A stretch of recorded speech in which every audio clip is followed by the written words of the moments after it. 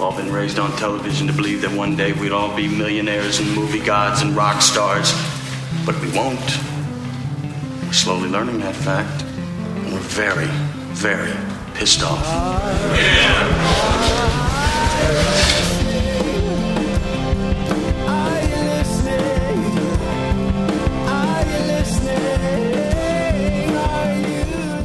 Okay, let's get going.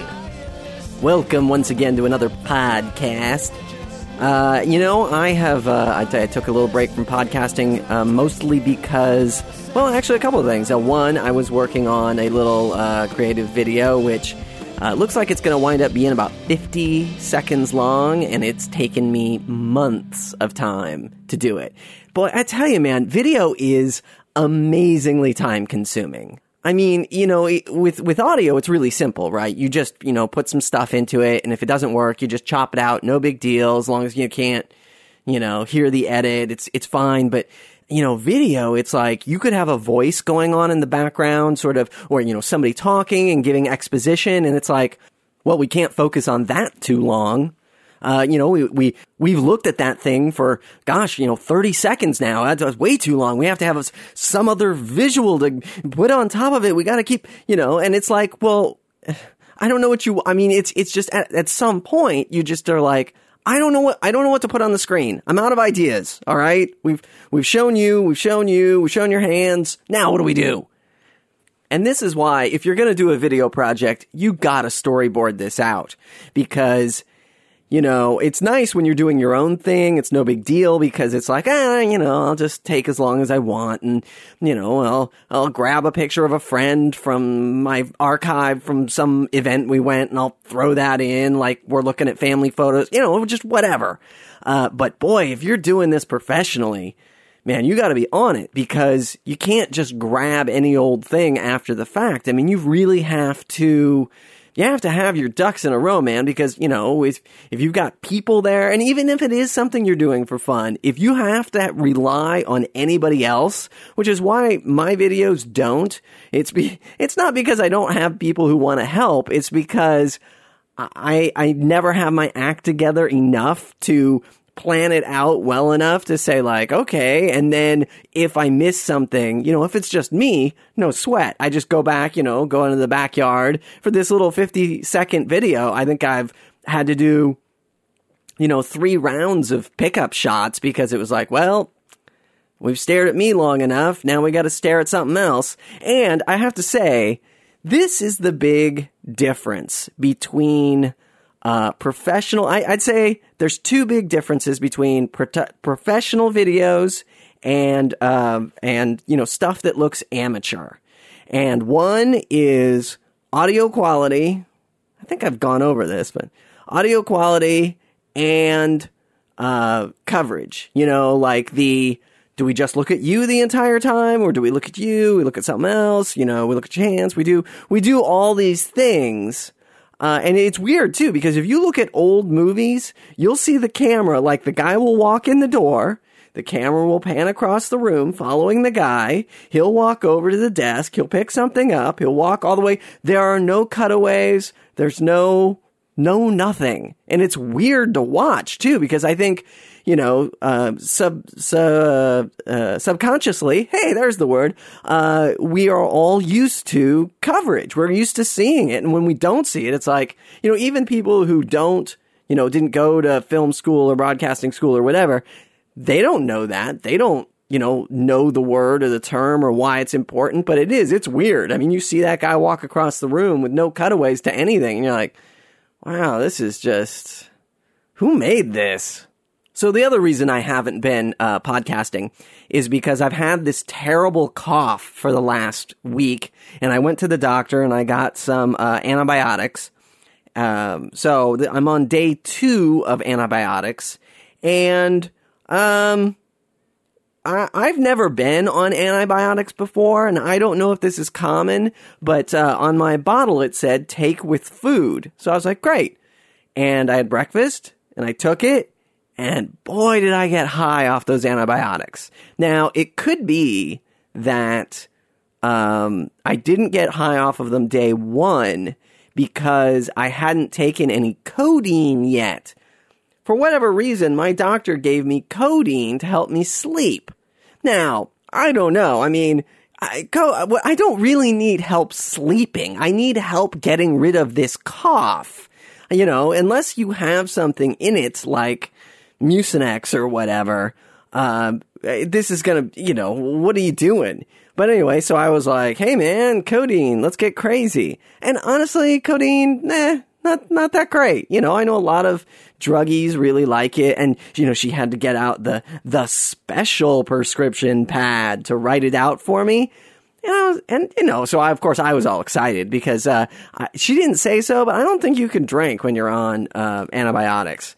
And so, that means no drinking for a week, which is fine. I'd rather, you know, get rid of this stupid cough than care about drinking. But, you know, hey man, let's get high in the meantime. Let's have some codeine. Let's get crazy.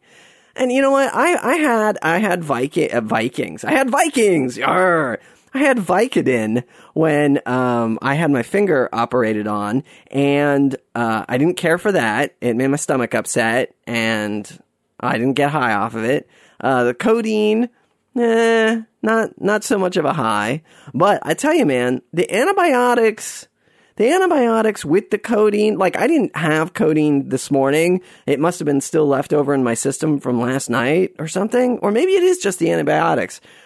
The antibiotic high, it's not so much fun. Like, I like the drinking high because I can still pretty much function.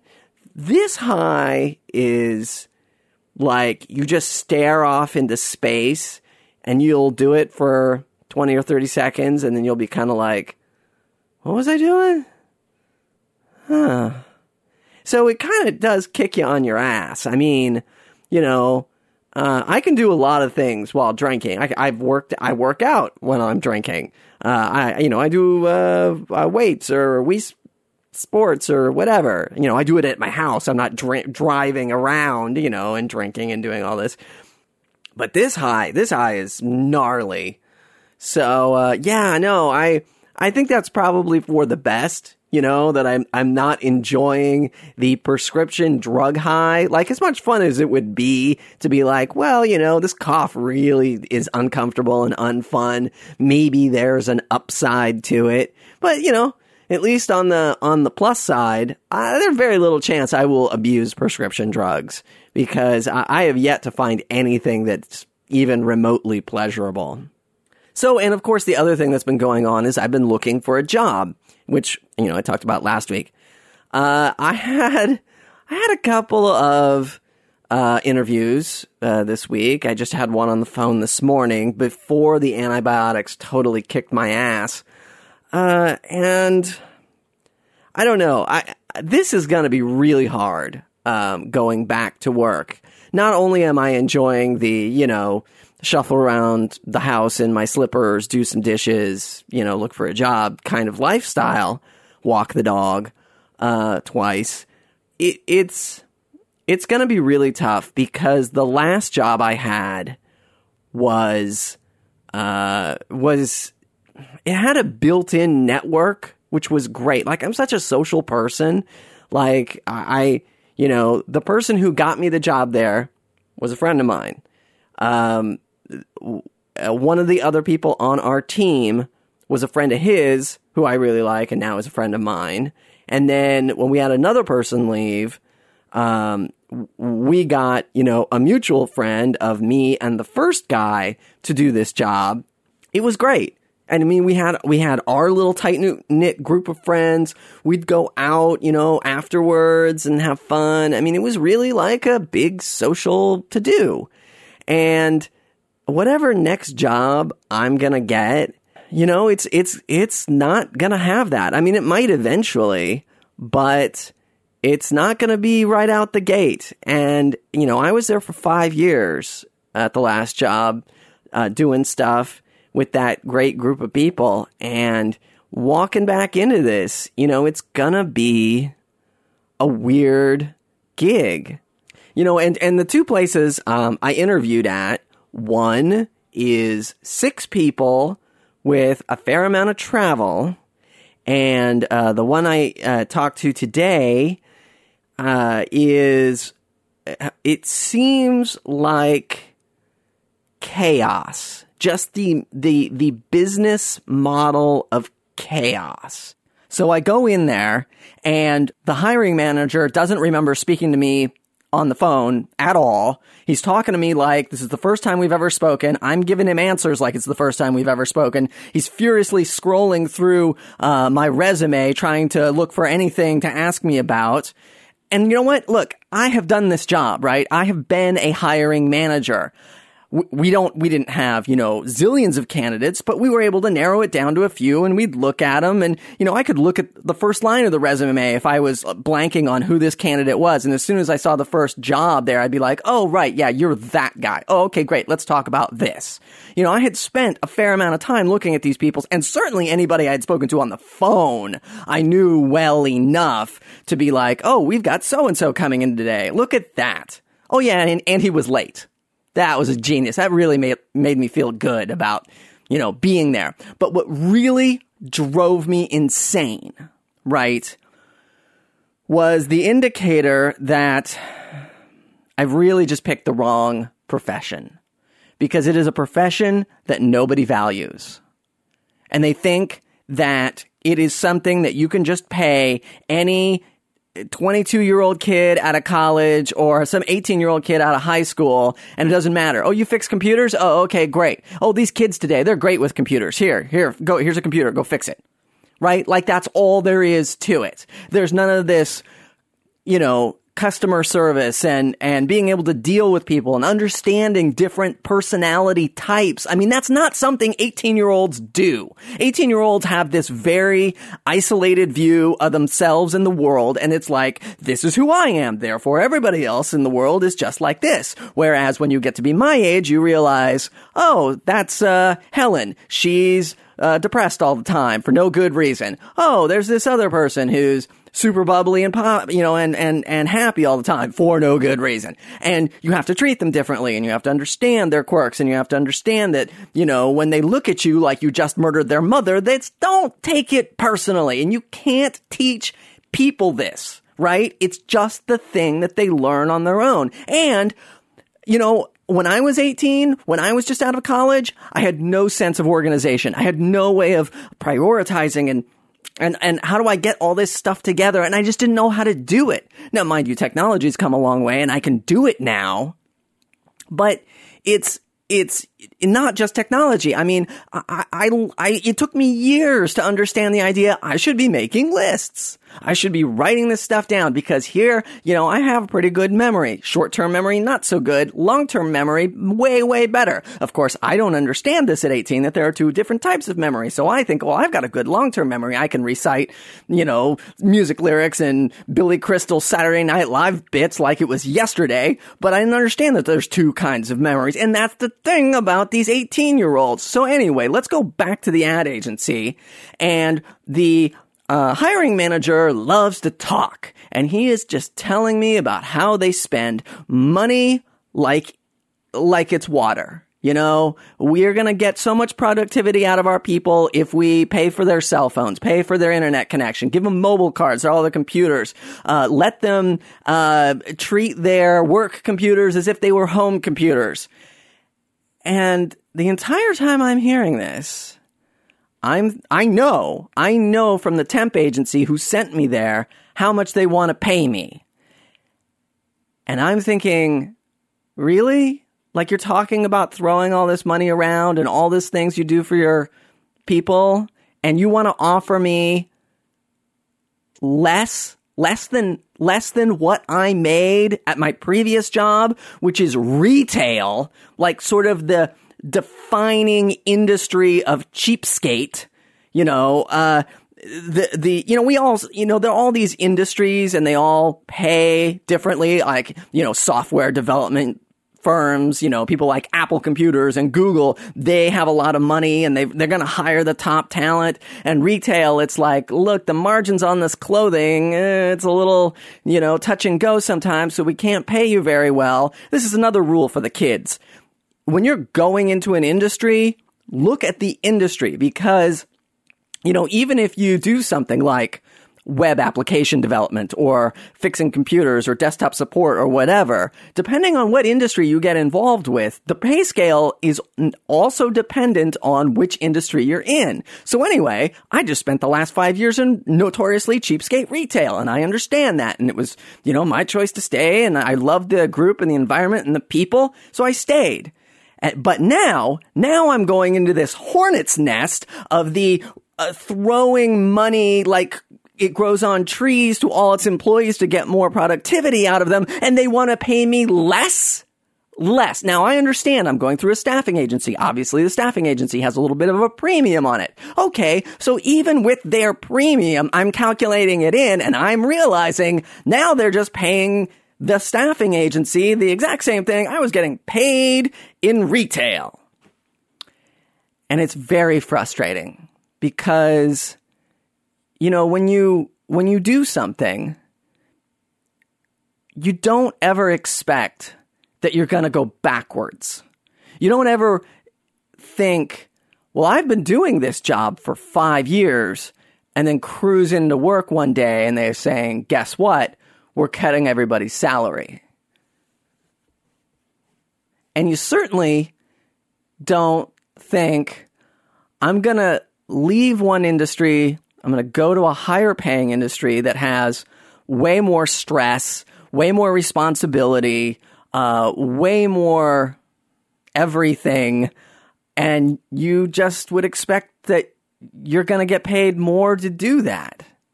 And it's really frustrating because it just goes against everything that I've understood as the way things work. So that combined with all the other things I've been seeing online where, people want to pay desktop support people, college kid rates, it's really, really been frustrating to me.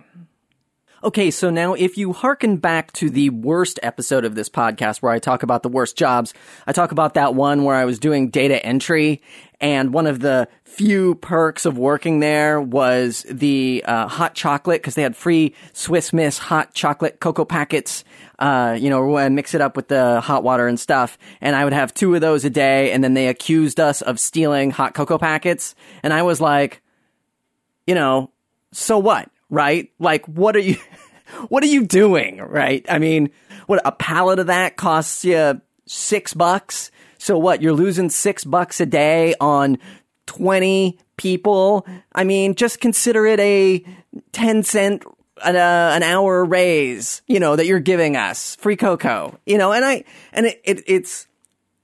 it's one of the few perks to this miserable job. And I don't understand really the person who takes their job so seriously, right? Like, I used to be the guy in charge of buying things for people.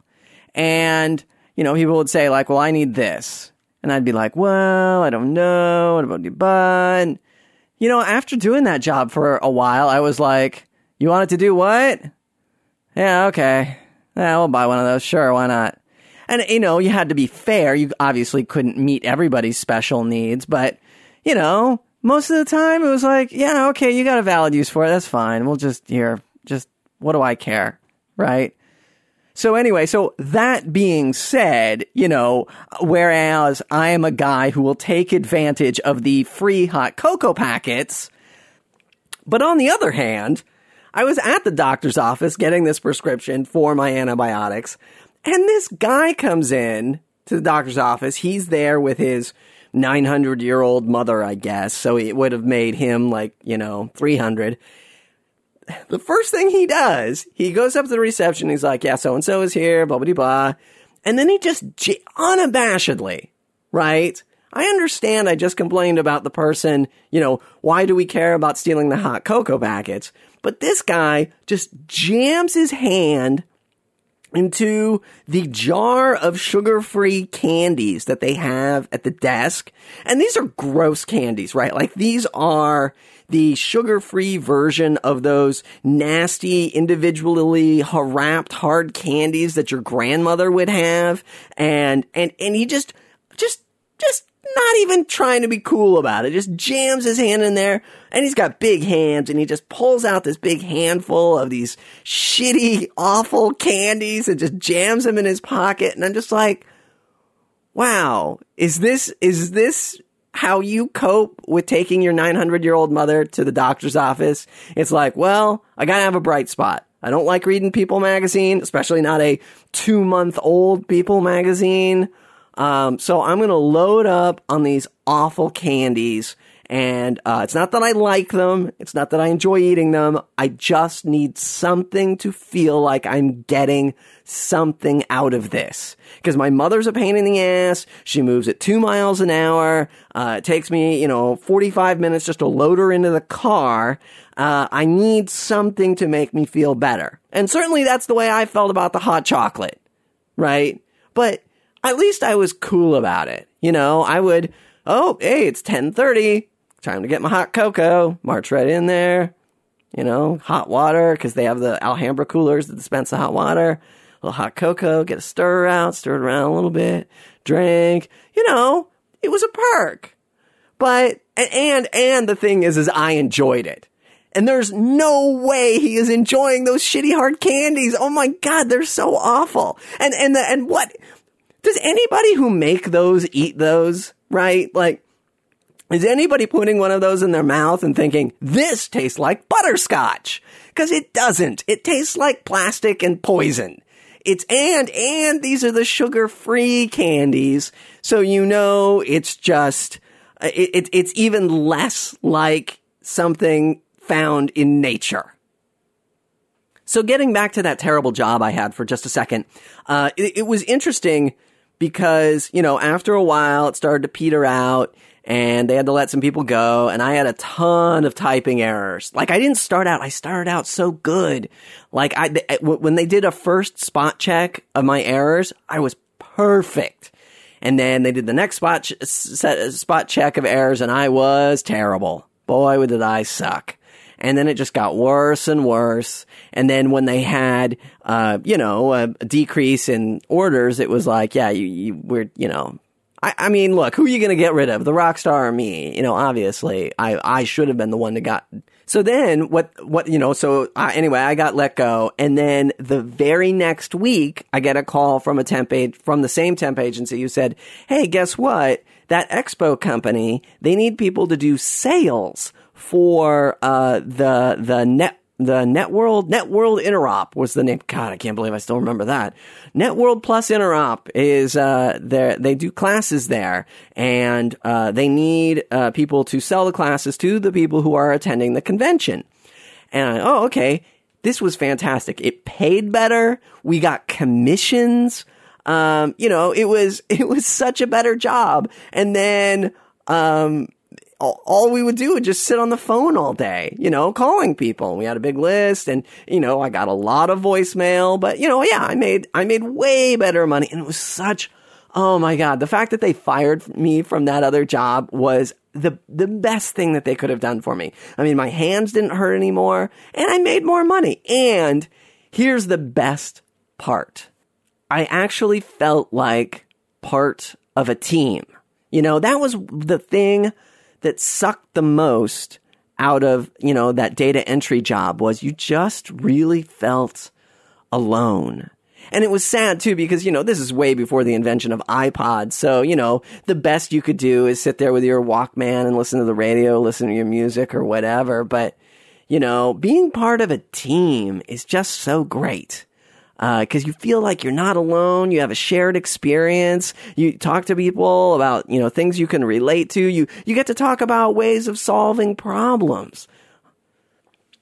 And unfortunately, in my next job, I guess I'll be on a team, but it just won't be the same.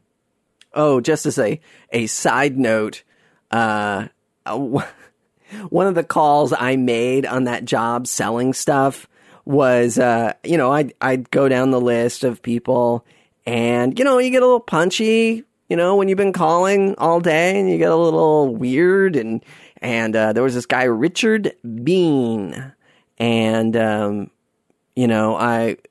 I had my little headset on like Judy Time Life does, and I called him up. Well, there's a reference that no one will get. Neato. And I called him up. I had my Madonna headset on. Let's put it that way. And I call him up, and, that's kind of a weird thing. Oh, wait, I'll get to the weird thing in a second.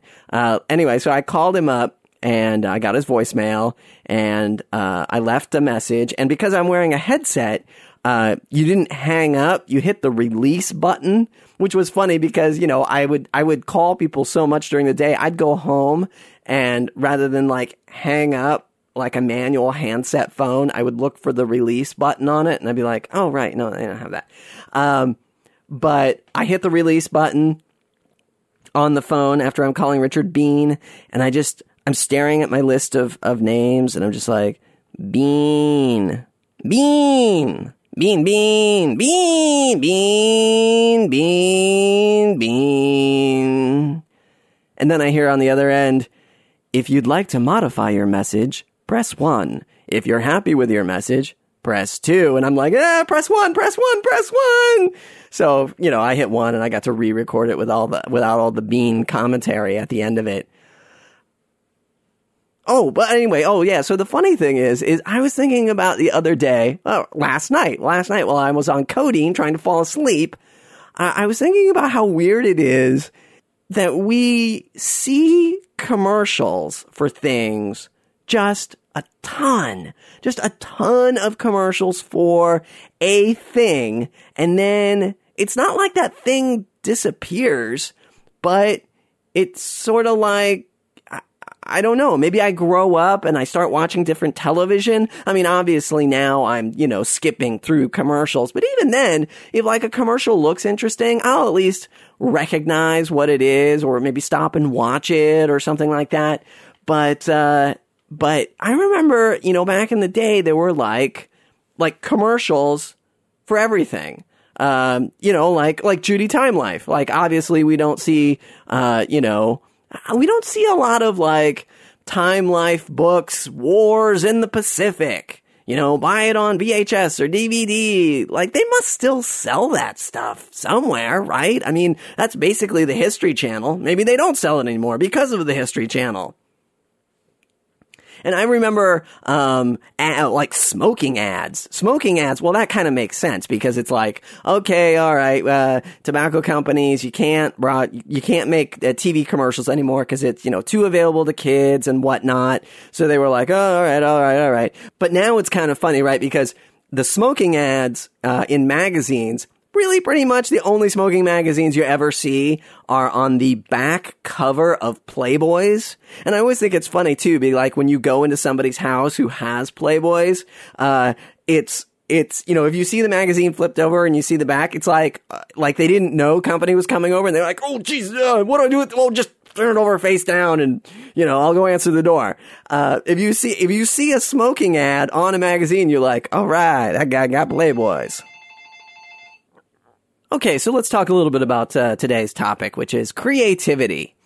One of the things that was weird about me is I have a lot of creative ideas, but it's tough. I don't know if I could ever work in one particular creative avenue because I just don't have enough ideas in any one place. I mean, obviously the podcast, has actually been going on much longer than I thought it ever would, but that's, sort of easy. It's just sort of, rambling about anything. And really, a lot of it is what's going on. Oh my God. I can't believe I totally forgot about Mel Gibson.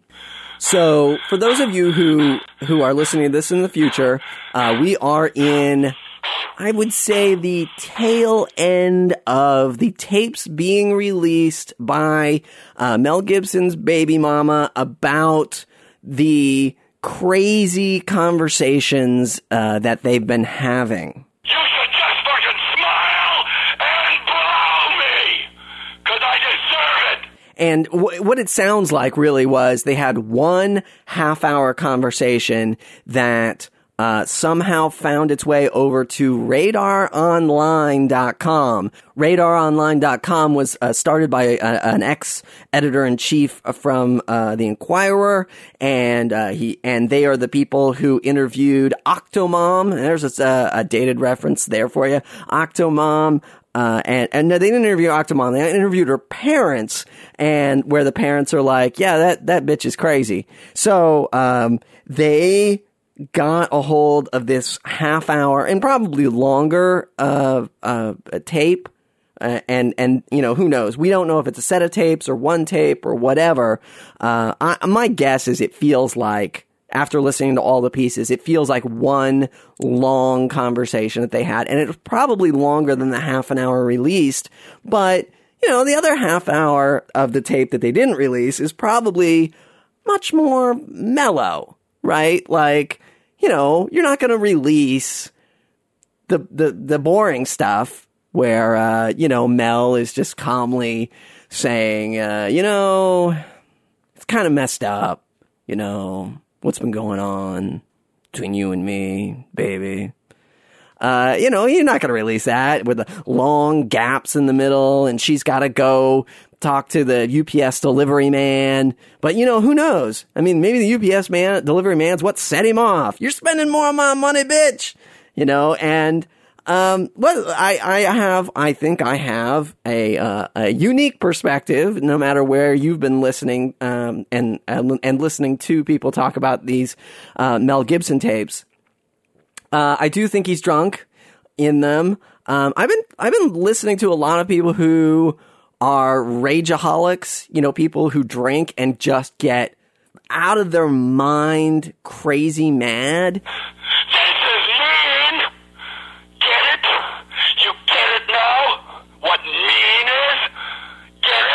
And I can't relate to those people at all because I get happy drunk, and drunk is really what, like, at the time when I'm like, you know what, my life really isn't this bad. Like, I sit around walking around all day going, my career's not where I wanted to be, and, you know, I wish I had done, you know, I'd taken, you know, studied this differently, or done this differently, or just been born later. But when I drink, it's like, no. I have a really nice life, you know, I'm not hurting financially, I got a great wife, I got some crazy animals running around, we got this cool house, I live in a place where it's warm. I mean, man, it's really not that bad. But, you know, so, all right, maybe, you know, based on what other people have said, and I'm trying to judge people, you know, based on not just my own ruler here. I am the ruler. Supreme Court rules, they rule. But, I think I can judge one thing objectively, and that is, I do not understand what anybody sees in this woman. She, for those of you who don't know, she, Oksana, she had another child. I believe she was never married to Timothy Dalton, celebrity James Bond franchise, almost killer Timothy Dalton. But she does. She has another kid with him. Clearly, this broad has learned very little about contraception. Now, I understand Mel Gibson, uber Catholic, maybe doesn't believe in rubbers or whatever, but geez, woman, really? Is this what you want? You want to have just a random string of babies with celebrities? I mean, don't you want to be a little bit careful and say, like, hey, maybe this relationship won't last forever? And, I mean, okay, I don't know what this broad is like in her daily life. You know, maybe she's charming, maybe she's lovely, maybe she has a great sense of humor. But I know that accent is really annoying. Because you weren't ready to go to jacuzzi as we agreed. I know that she looks weird, right? Like, she's got a very odd-looking head. She claims to have been a model. I don't know. I mean, yeah, I saw her in some lingerie, and she looked okay, but really? A model?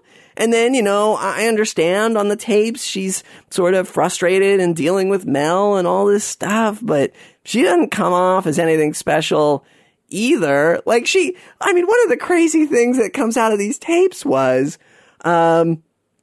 she says, he's screaming about how, he was going to show up and then they were going to go to the jacuzzi together, but she fell asleep and he really wanted a blowjob. And, I guess he wanted a blowjob, but not enough to wake her up or whatever.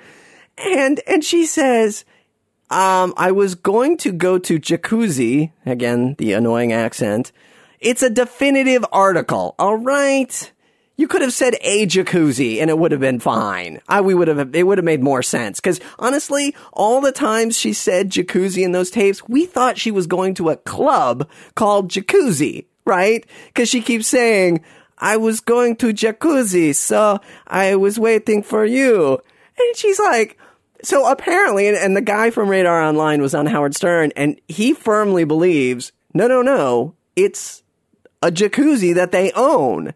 And it's weird. I don't know where this jacuzzi is, but she's like, it is so dark back there. I was waiting for you. You said... You go to that goddamn jacuzzi. I'm afraid it's dark outside. Fuck it. Okay, now wait a minute. Are you telling me that you've got a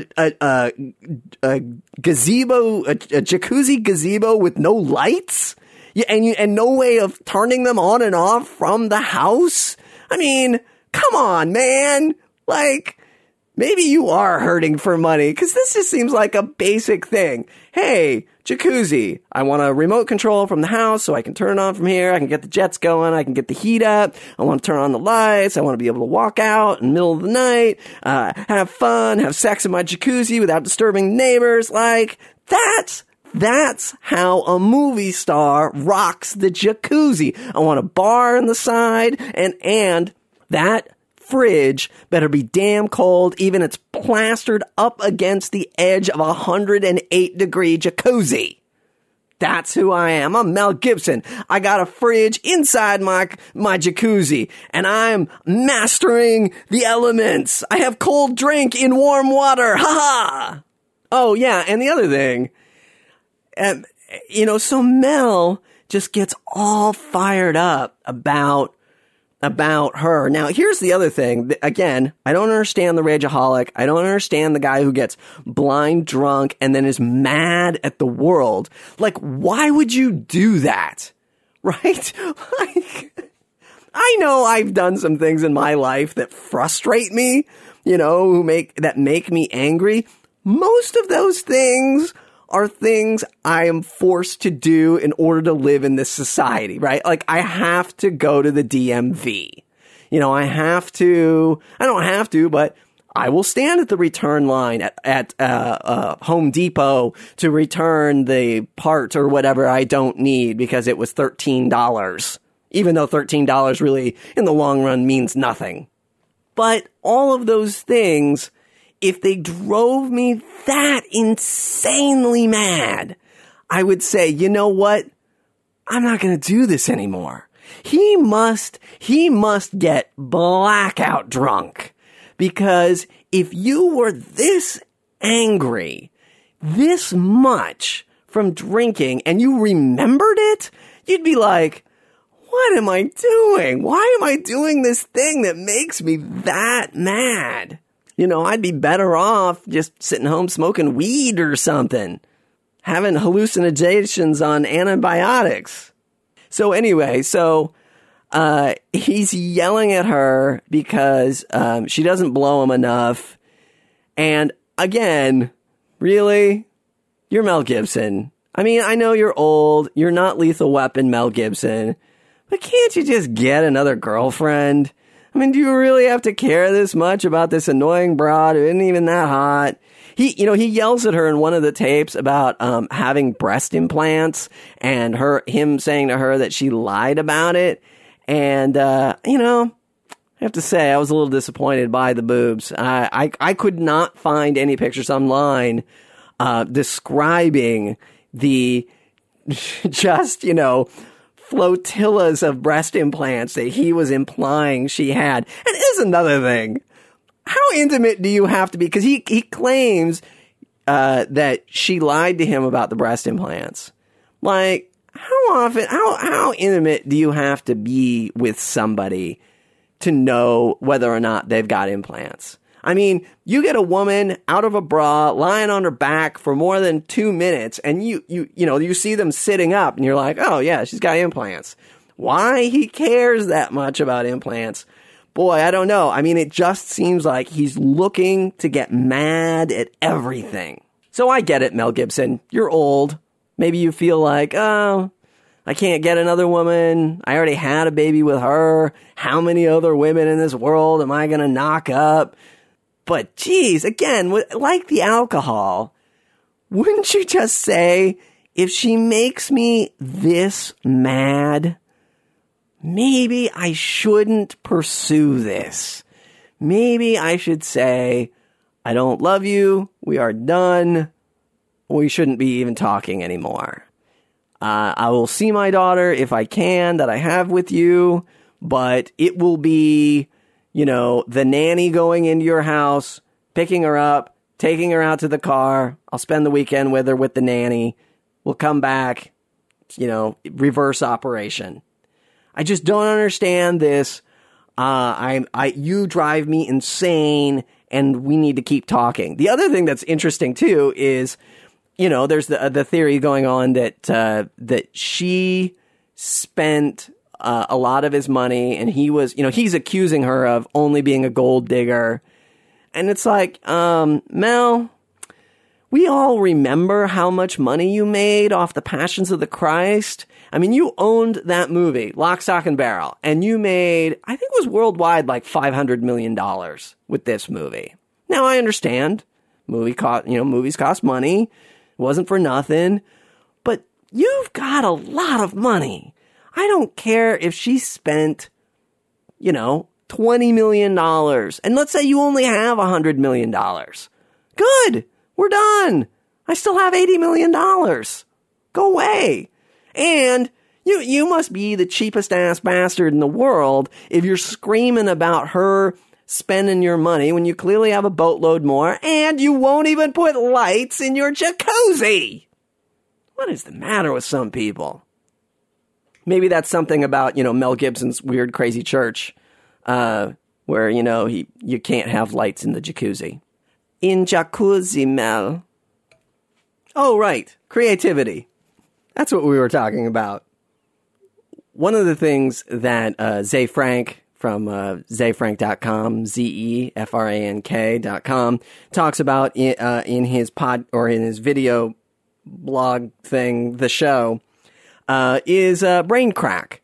Like, you just need, it's like momentum is the way he sort of describes it. Like, you just need a little push to get you going. And then it's like, rolling a rock down a hill. And then pretty soon, this thing reminds you of that thing, which reminds you of that thing. And now you've got something that you can build on and go somewhere. So, I guess the idea here is if you're feeling uncreative, you don't need massive revelation, inspiration type thing. You can respond with just, a couple of things to get the ball rolling. That's all you need. And then the rest will sort of take care of itself and chug-a-lug along the way. The other thing is, if you're doing creative things, it's so weird how when you finish them, how they are perceived, right? Like, when I was doing songs for the Howard Stern Song Parody Contest, I did like 5 or 6 songs, and I was like, okay, and I threw in Jackie is a Drunk, which was the one that wound up winning, as just something, again, to sort of keep the momentum going. I was just like, I gotta keep in this rhythm. And I never thought Jackie's a Drunk would win it. I thought I just did it for myself, really. And then all the other ones that I thought were so amazing, like, they didn't give 2 shits about. And that's, sort of the crazy thing about creativity. And I think this is why it's so tough for, like, movie people to see critique of their work online because, you know, they come off of this high of working on this thing for months and months and months, and then they just release it to the masses, and then, you know, people crap on it a lot of times. So, to me, there is, like, you know, sort of a process of being creative. And that is, you know, the first rule of creativity is just do it, right? Like, I used to have a acting teacher, and she would, you know, describe it as the Nike philosophy, because that used to be one of their slogans of acting, would be just do it. Get up on that stage. You've got this monologue memorized. Just go. Just start doing it. And then the second rule that we sort of talked about in acting class, which I think also really transcends acting and into everything, which is make a choice, right? Like, figure out what the vision of this thing is. And I've been listening to Mark Maron's WTF podcast a lot. And one of the things a lot. Okay, no, that's not true. A new episode comes out. I listen to it. I don't know if that's really a lot. But I've been listening to every single episode. And one of the things, you know, I tried stand-up comedy. I talked about that. And one of the things I never thought about was this thing that Mark Maron talks about to every single person that comes on his show is developing that voice, that distinctive style. Like, there were so many people I saw on The Tonight Show. They had a style, but it didn't hit you over the head like Bobcat Goldthwait, right? Like, you can't miss it. That was an act, a routine, like people like Emo Phillips and Judy Tenuta, and like those people, it's like they were doing a character. So it was obvious. And then you get into other people, though, who were a little less obvious, like George Carlin, who was sort of the crazy old man, you know, towards the end of it, but, you know, in a fun way, not like a, you know, get off my lawn, you damn kids, crazy old man. But in acting, you have to make a lot of choices about who this person is. And boy, it is, you know, if you really want to take up your acting to the next level, you gotta spend some time with who this character is. And all that stuff is everything that is not on the page, right? That is everything that you imagine, and you can pick whatever you want, right? It just has to inform your decisions about how you will portray this character. And the same thing goes. Oh, so anyway, I should back up a little bit, because one of the best acting exercises I ever did was, the guy who played the doctor on Babylon 5, who since passed away, like really young, which is sad. But anyway, he taught this acting class, and he said he had the acting exercise was, you get up there, you're going to learn this monologue, you're going to get up there, but you're not going to perform the monologue. So don't worry about memorizing it completely, but you're going to get up there and you're going to tell us who you are, and then we're going to ask questions about who you are to you. And that was amazingly helpful, because it brought up all these things that I never considered just reading it. I mean, it was like I tried to, you know, do the work and get as much out of it as I could, but then people would start asking me questions, and I really felt like just even the way I was doing the character there sort of changed based on things I was forced to think of on the spot and just decide, boom, at that moment, he is now this guy.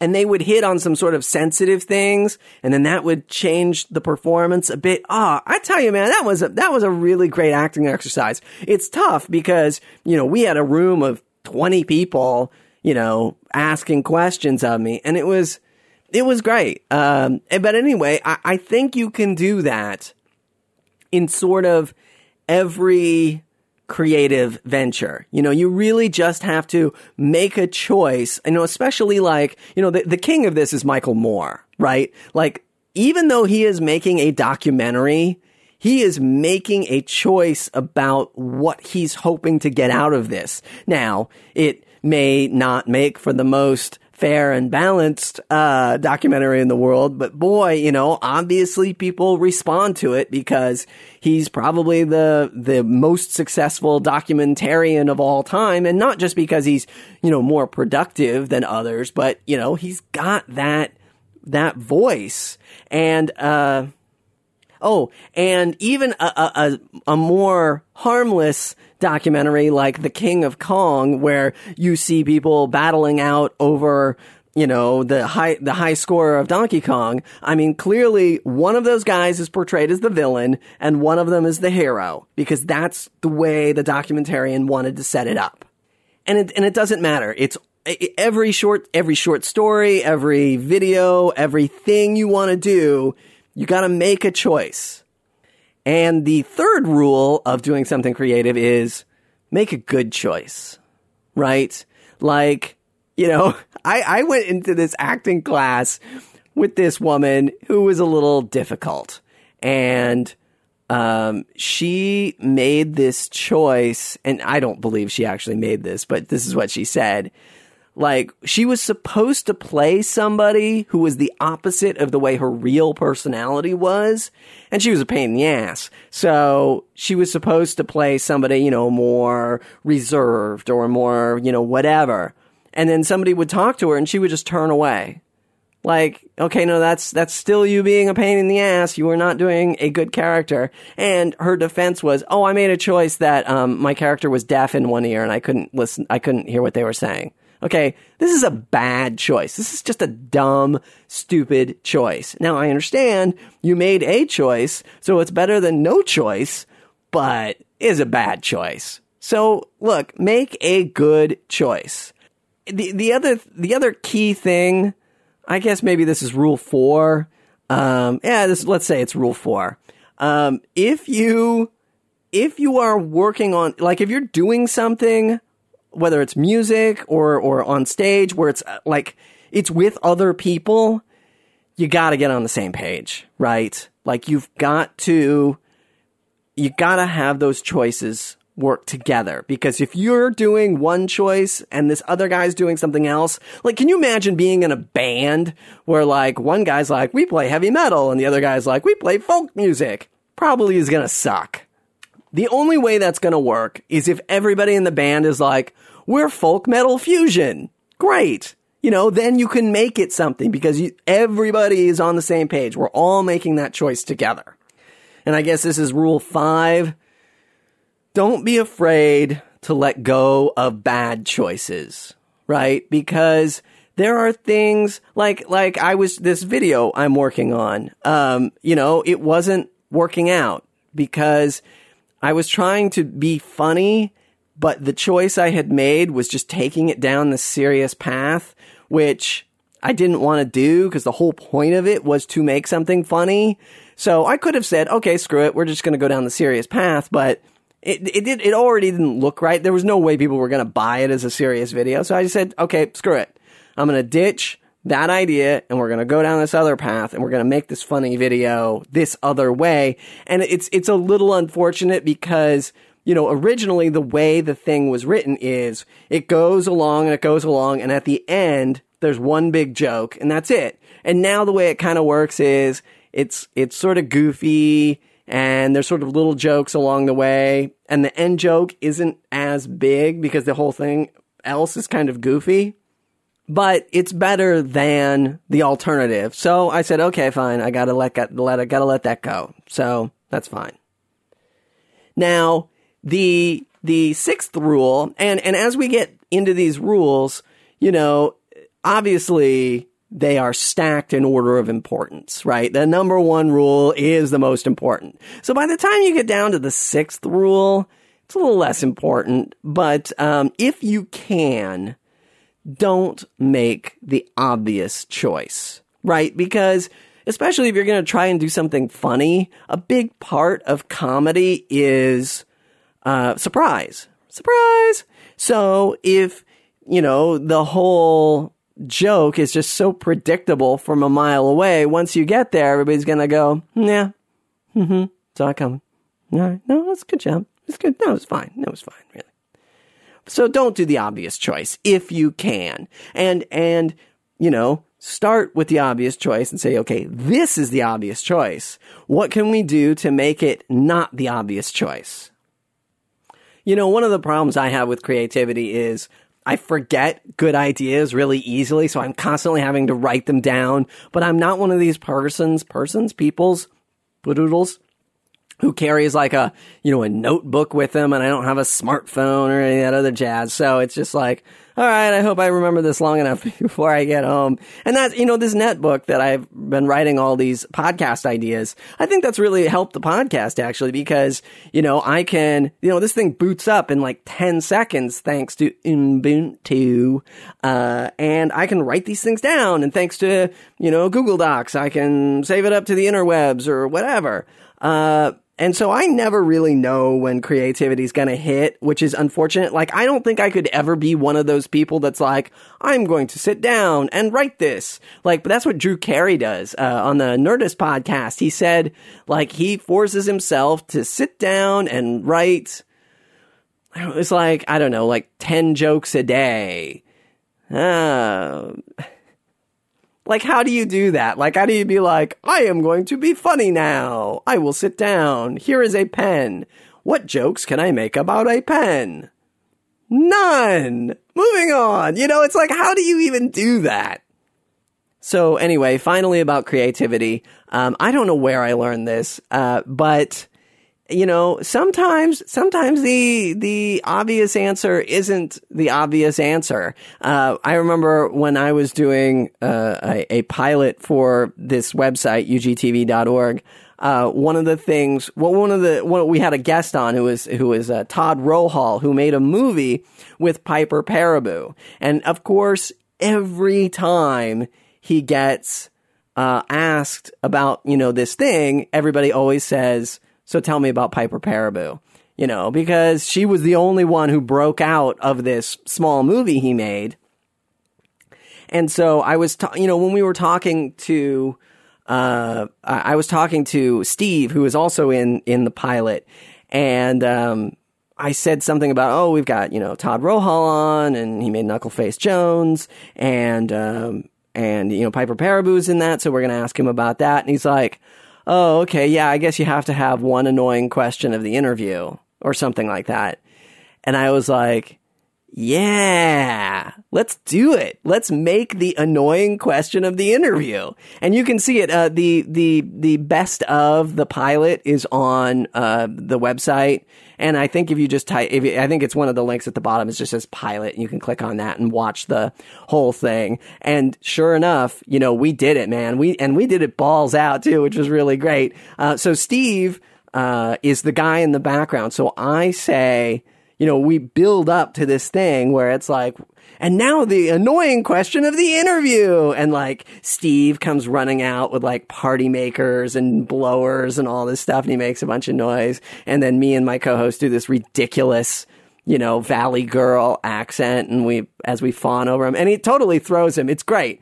But it was like, that was one of those moments where I was just like, God damn it. That is awesome. That was totally great that we did that, because it is the annoying question of the interview. So let's ask it, and let's just blow it up and make it as big as possible. And it was just like, I never would have thought to do that if Steve hadn't said, the annoying question. And I love those crazy ideas. And again, you never know where they're coming from. You never know. You can never see them coming. So when they do come, embrace them, write them down, keep hold of them, and then, turn them into something later on. Okay, so it's been a couple of days since I started the podcast, and I listened back to some bits, and I was like, oh, you know what? That's actually something that I said almost verbatim from the worst episode, so I can't do that. So it made the podcast shorter, and I was like, well, I'll throw some other stuff in the back end about what's been going on, and detail the freak out I had last night. I think this whole thing has been building for a while, right? Like, this has just been the perfect storm of despair. Now, I know, I keep saying we're going to keep it positive, people.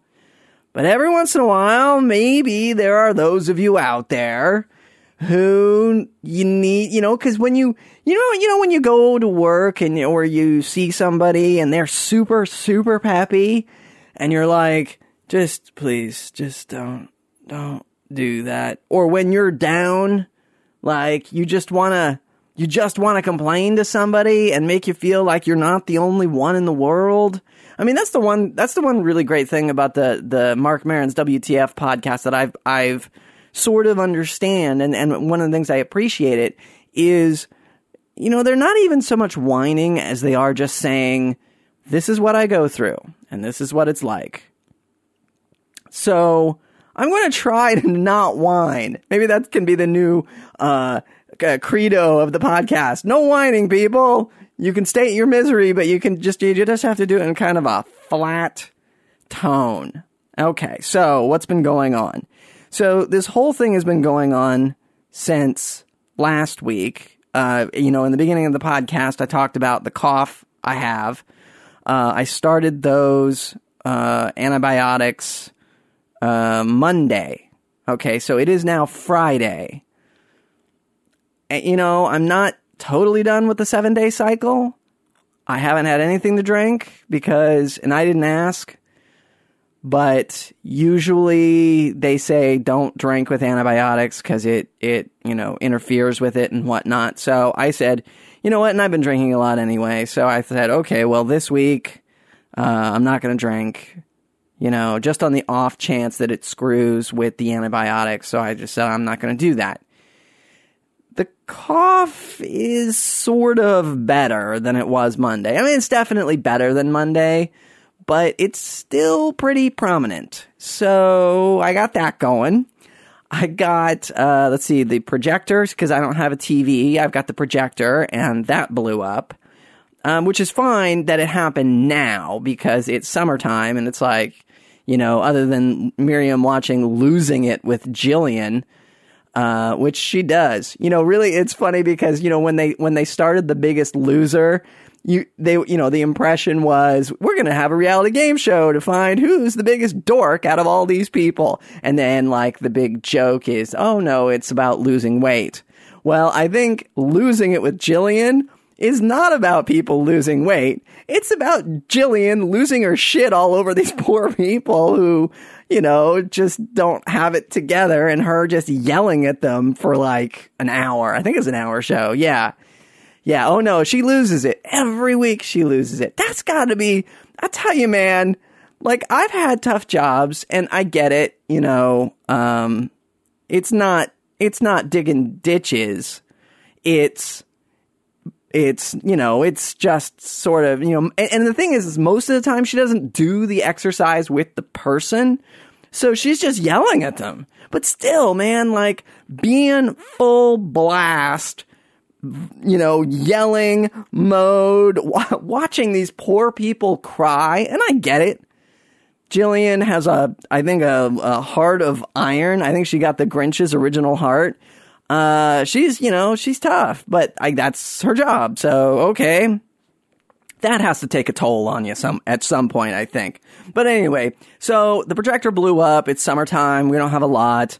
We've got Netflix, which I can watch on, or we can watch on my 17-inch laptop. This is a benefit of having the 17-inch laptop, by the way, is that, you put it on the coffee table, you drag the coffee table all the way over to the couch, and yeah, it's doable. It's watchable. Sure. It's no, 96-inch projected image like the projector usually gives us, but okay, whatever, So we've been watching that. So anyway, so I got the cough, that blew up. And then, I got, so that was Wednesday. So then Thursday comes along, and I'm trying to get this cooking show off the ground with one of my old coworkers who quit to become a professional chef. And I want cooking lessons. So in essence, I get both. I get cooking lessons and hopefully a web video project that people will care about. So I tested a bunch of equipment. We had already done one episode. It was all right, but it needed a lot of help. So I just, I thought about it and all this stuff. We get there. I set up. Some of it works, some of it doesn't. And I was just like, out of my mind. Like, come on. What do you mean this isn't working? Of course, I tested this all. What do you mean it's not working? So, this is the problem with wireless mics. I mean, you just, walk in and out and, not that I'm picking up interference from other trans dimensions, mind you. That's just the noise of interference of something. So, although, there was some improvements to it, because, this time it was more about him and less about me, and I was holding the camera and I was doing all these MTV style, funky angles and look to his face and look to his food and being like, yeah, man, with a little bit of Tom Waits playing in the background. During our downtime, when we went to go get, anchovies and lettuce and whatnot, I was telling him about how I really wasn't looking forward to turning 40 this year. I think I might have mentioned this before. But, turning 40 this year, I try to reconcile it. I try to reconcile that it is just a number. But it's just, I feel like it's going to be yet another thing to already drive me insane. Because already the career isn't going the way I wanted to.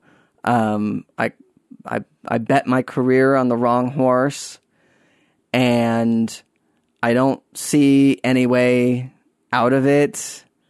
Even I had a second interview for a different job, and it's it just screams low pay, and there's travel involved, which I am not a fan of flying. And when you travel for work, that usually means you're traveling alone and you don't know anybody, and it kind of sucks. So anyway, so back to the cooking show. I'm talking about this to the chef there, and I'm telling him about how I'm not looking forward to turning 40 and whatnot. And this he said, "Oh, this will be interesting, while we're wrapping up doing what we're doing." And we just had finished up the cooking stuff, and he said, "Oh, one of our old coworkers is coming over." And she came over while I was getting my gear together, and she says, he says, "Oh yeah, you remember her?" And he says her name, and I say, "Oh yeah, sure, of course, hey." And she goes, "Oh yeah, I'm sorry, I forgot your name." And I say, "Oh, I'm Alan." And she goes, "Oh yeah, I think we met at one of his get-togethers." And I didn't mean this in a bitchy way, but I kind of looked at her and said, "We used to work together." Like, it was really like, I meant it. Like, in my head, it was matter of fact. But I'm pretty sure it was bitchy. We used to work together, cunt. All right? What are you doing? Am I so fucking forgettable that, I know it's been 5 years, but what's going on? It's not like you didn't see me every day for 6 months until you quit. And then, like a year later, I think I saw you on the street and you remembered me then. I don't know. I shouldn't take it personally, because I've met a lot of people and they do not remember faces at all. And that stuns me, because that's one of the things I can do, I guess. It's my superpower. I can remember a face, if indeed you look like you used to. Now, could I have picked her out of a lineup? Probably not.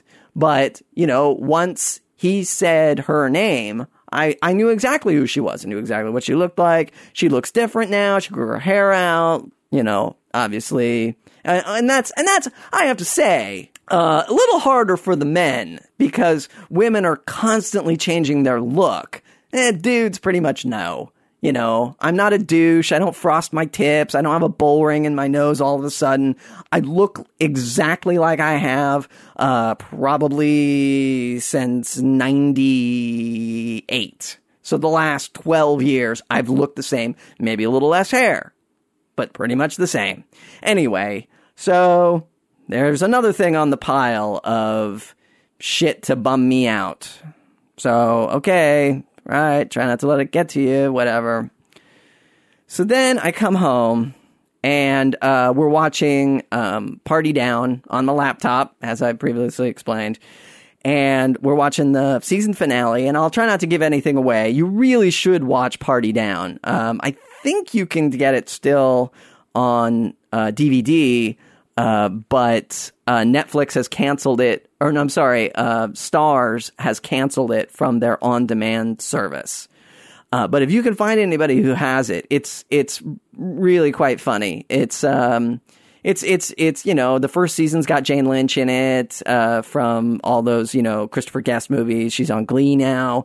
It's got Martin Starr, who's in Adventureland. It's just got a bunch of great people. Anyway, so we're watching the last episode, and Ron is the team leader of these caterers. So the whole show is about the world's worst group of caterers who I'd say most of them are out of work actors, but they still think they've got a chance. They still think that they're in the game.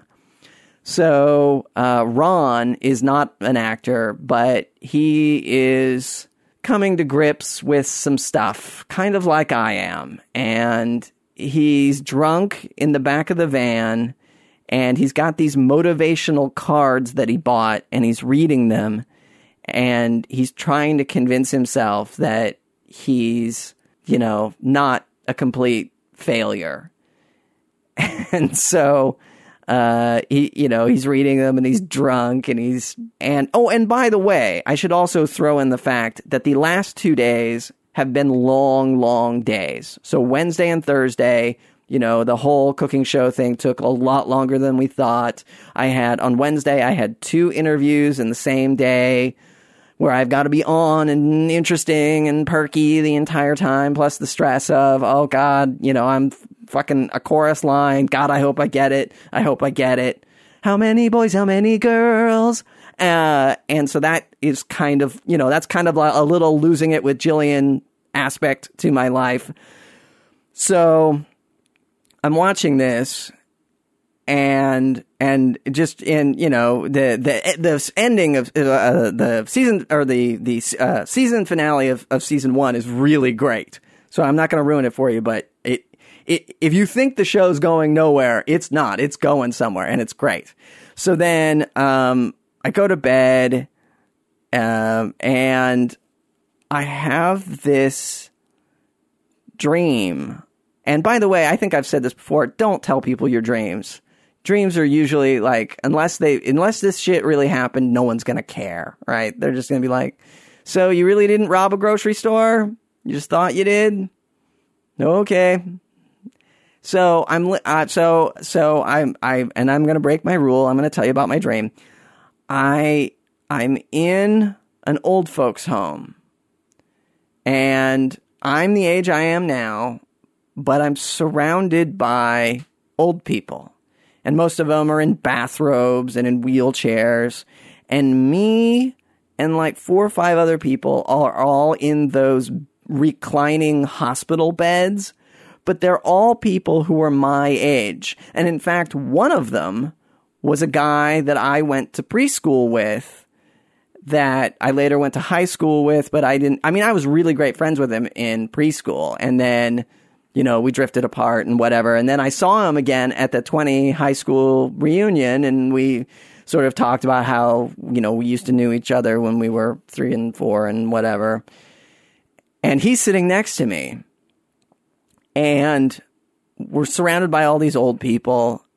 And then these little kids come out and they do this, you know, these shitty kiddie matinee thingamabobs where they sing songs and none of them can remember the lyrics and they're all off key and whatnot.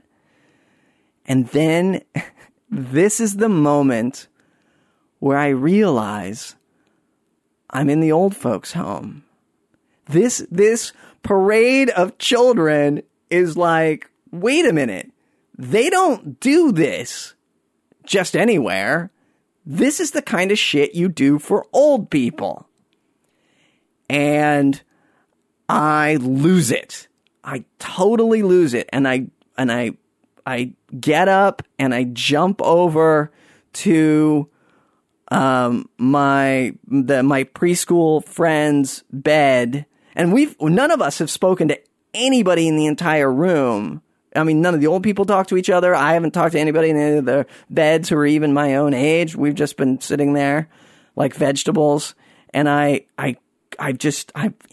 fired mad, and I'm standing on top of his bed, and I'm grabbing him by his bathrobe, and I'm just shaking him, and I'm saying, what the fuck has happened to us? What the fuck are we doing? And I was just out of my mind, and I woke up, and I was so freaked out. Like, it was like one of those dreams you have as a kid, and you know, you think it's real and you wake up and you're like, I mean, it really fucked me up. I was just like, oh my God. I mean, is that the way I feel? Is that what the fuck is that? Am I going to wind up in some old people's home? And I was trying to calm myself down. And one of the things that happens in the season finale of Party Down is Ron's got his motivational cards and he's going through them, and none of the motivational sayings are working. And he looks over at Henry and he says, please, can't you tell me anything that'll make me believe I'm not a complete fucking idiot, that I can run a Super Crackers franchise? And Henry just looks at him and says, hey man, don't stop believing. And then of course, you know, that's funny because it's a Journey song. And I'm a huge Journey fan, so of course I got the reference. So I'm sitting in bed after this horrendous dream, and I'm just so shaken by this. It's 4:00 in the morning. And my head is scrambled, and I say, oh, it's all right. It's all right. It's all right. Don't stop believing. It's okay. And then I realize I'm Ron, right? I'm Ron. I'm this guy who is managing the world's shittiest group of caterers in the world. And this is not a reflection on the people I used to work with. This is a reflection on me. Like, I am the manager of my shitty career. I'm not a manager of people in this scenario. I'm a manager of my own bad decisions, and they all feel like the worst fucking catering company on the planet. I just can't get them together, and they're all coming in late and talking on the cell phone and eating the cheese. The cheese! And there's no hope of getting out. And I'm lying in the back of that van drunk. And I don't know what to do. So I've got some anti-anxiety medication that I have in the cupboard that I usually take for flying. And I broke off, half of one pill, and I take it because I couldn't get back to sleep. And then, so I think by 5 a.m. I'm down again. I'm asleep. I wake up. I don't think I've been that depressed in a year. Like, whatever happened to me? I don't know. Because of the antibiotics I've been taking, I haven't been drinking. And I don't know, maybe I'm going through some sort of alcohol withdrawal. And, you know, the alcohol, maybe my body became dependent on the alcohol to make me happy. I know for a fact that the alcohol is the part, like, that's why I drank, because it helps remind me all the good things in my life. Okay, so it's Friday, and I think I'm doing better. I still have this stupid cough. I'm on my second round of antibiotics, and I guess what I've sort of figured out is I just have to define my own worth, right? Because I think, certainly no one else is going to do it for me, but I think it doesn't have to be just a job. It can be other things, just as long as I feel like I'm moving forward and I'm doing something. So whether it's, washing dishes, doing the laundry, cleaning out the cat box, applying for a job, just all that stuff, keeping it going, moving along. Oh, and the projector, I got the estimate back, and it's, it sucks that I have to spend more money on this thing, which is essentially a hobby. But it wasn't as bad as it could have been. So I feel good about that. And go buy more Canon products, because I can't say enough nice things about them. Okay, so I'm going to be okay. So as long as you're okay and I'm okay, then we're all just okay together. Okay. So, from me, from the music of Bright Brown, from Mel Gibson, from Oksana, let's do this one more time. Till then!